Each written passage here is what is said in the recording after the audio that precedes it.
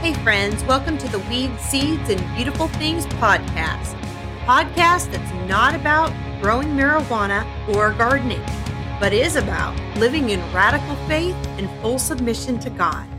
I'm sure glad you're here. The Weed, Seeds, and Beautiful Things podcast is hosted by me, Connie Lawson, and airs Mondays and Fridays on your favorite podcasting platform. Be sure to check me out on social media, both Instagram and Facebook at Weed, Seeds, and Beautiful Things. You can also go to our website at blog.weedseedsandbeautifulthings.com to leave your prayer requests or a comment and to read our blog whenever I write one, which is not very frequently because speaking is my jam, not writing. Anyway, I'm so glad you're here. Let's get this show started. Hey guys, welcome to the show. I'm so glad you're here. I just want to give you a quick update. I have had the most amazing opportunity. I get to interview for the podcast author and speaker Vanitha Reisner. Now, if you don't know her, you need to go check her out.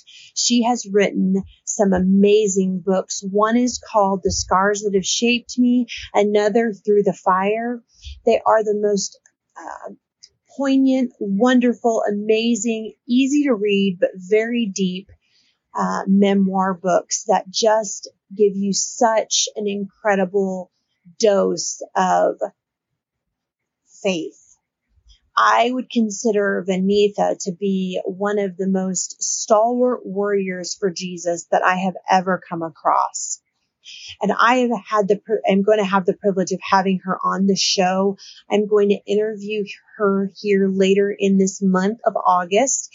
And then depending on when I get the episode edited, I will have that out towards the end of August or the beginning of September. But you need to tune in to be able to hear that wonderful episode, not to mention all of the other great content that the Weed, Seeds, and Beautiful Things podcast has. So today we're picking back up in Ruth. I'm going to just go right off from where I started last time. We were talking about the issue of the cross of the famine being laid in the life of Elimelech and his family and his choice to go outside of God's will and plan to satiate his hunger and to find comfort. So there's another reason why there's a problem with this. So you have the land of promise that God gave the children of the Israelites. And then you have Moab. Moab was a land, so they're in a famine. And Moab is a land of fertile, lush, rich, it just isn't there. It's lacking in nothing. And so it's extremely tempting when we are in the face of adversity, whether that adversity is coming as a punishment or that adversity is coming as a test or that adversity is coming as a character building exercise, whatever it may be. It is tempting when things are going poorly or they're going rough or they're going hard or grievous for us to want to escape. And when we are in a place of weakness due to punishment or suffering, we are easily tricked into thinking that we can go and sojourn in a dangerous land. So for instance, if our spouse is being terrible, we are easily tempted and can believe easily that it's okay to go and have dinner with that other opposite sex friend when that is a dangerous land of Moab. Or when we're weak in fighting the addiction to think that we can toy around with something else to replace it. Or when we're weak in the aspect of wanting something, that we can fill it with another thing. It's dangerous.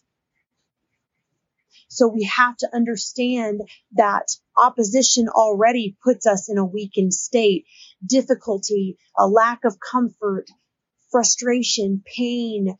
All of those things are external forces that weaken us in our human condition. And they make us long for better and long for comfort because we're very selfish individuals. And so we have to be extremely careful to very cautiously and full of humility to seek the Lord to find out, A, is this from you? And really, if you're a believer and something enters your life, it's from Him. Here's why I say that. Whether or not He caused it, He allowed it. And if you are a child of His and it's happening to you, then it's obviously supposed to be happening. So comfort never really has anything to do with it. And that's going back to standing on the principle of faith and knowing that we serve a good God that we can trust in and trust on. So if it's happened and we belong to Jesus, then we can have full assurance it's supposed to be happening. A story that comes to my mind is I remember when my precious son Jeremiah died. And I had gotten home from the hospital and I was filled with grief. And I remember walking in the door and Eden was still in the NICU. And I walked in the door and I saw on the counter a cup. It was a mug that I had gotten at my family baby shower from a precious friend. And it said Twin Mama. And I just cracked in half. And the only thing that came to me that was anchoring to me for probably 48 hours straight, that I repeated this sentence over and over and over. And anyone that has experienced grief of any type will be able to identify with this. You have to have something. So the situation of the loss, whatever it may be, the loss of a job, a dog, an animal, a grandma, a friend, a child, a spouse, is so massive in your mind. It takes up every bit of space, and you keep going over that loss and over that loss. You can't get rid of that loss. And so you need something to anchor yourself to. And if you don't have something to anchor yourself to, you just get carried off. And the thing that I anchored myself to was, if Jeremiah was supposed to be here, then he would. Because I know that you love me, and I know that everything in my life happens for a reason, and it happens being filtered through your hand. So whether or not you caused it, you allowed it.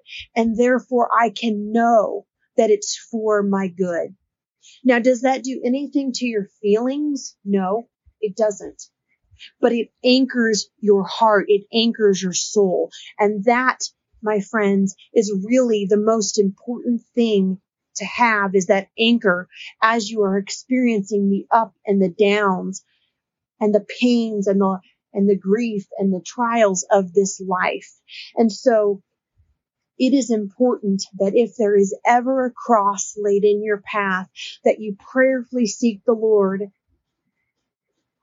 and commit to Him, that you know, Lord, I know that you either allowed this or you orchestrated it, you caused it, one or the other, but I know because I belong to you that it's for my good. So what do you want from me during this time?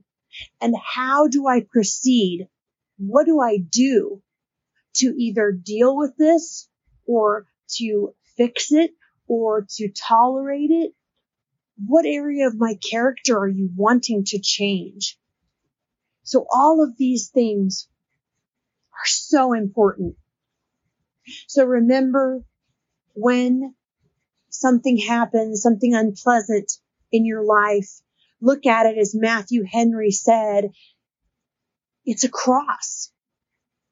And scripture says that we are to pick up our cross daily and follow him. And so it could be said that there are daily things put in our path, just as there are those monumentous things in our life that we try to escape. So there are the daily small things. And so to make it a habit of looking, Lord, what have you placed in my path that I'm trying to get away from, avoid, or that I am tempted to deal with in a way that does not honor you, that potentially causes generational issues, generational sin to take place, generational consequence. In what way can I find you, serve you, and change whatever it is that you want me to change by carrying this cross? It's so important, guys, that we are able to begin to view the hardships of our life as a form of holy sandpaper. God puts people and things and situations and feelings in our lives to rub us raw. And you may say, well, that's just me. No, it's not. It's loving. Because the things that are rubbed raw, the things that the circumstances of life bump up against, the things that people bump up against on us are things that need to go. They're things that not only hinder us, but they hinder other people from the Jesus in us. And they hinder us from experiencing the God that lives in us. So it's important that we can see that the trials, the crosses that we have to face, even if they are because of sin, that they're a consequence of our sin, that they are so important in shaping and molding us to be able to walk in the freedom and in the deep relationship that Jesus Christ has for us. I hope that this will encourage you and that you will begin to take the next step, whatever it may be, to evaluate what crosses are in your life and evaluate and seek the Lord on what he wants you to do with those crosses, how he wants you to handle them, how he wants to change you, what he wants to change in you. I hope that you will subscribe to the podcast, that you will like the show, and that you'll send me a comment. I would love to know what topics you would like to hear about and what guests you would like to have. And if you know of anyone that would be an awesome guest for the Weed, Seeds, and Beautiful Things podcast, you can find me on social media, Facebook and Instagram at Weed, Seeds, and Beautiful Things. Be sure to share this podcast with your family and friends. I greatly appreciate you. There would be no podcast without my awesome audience. I will see you next time.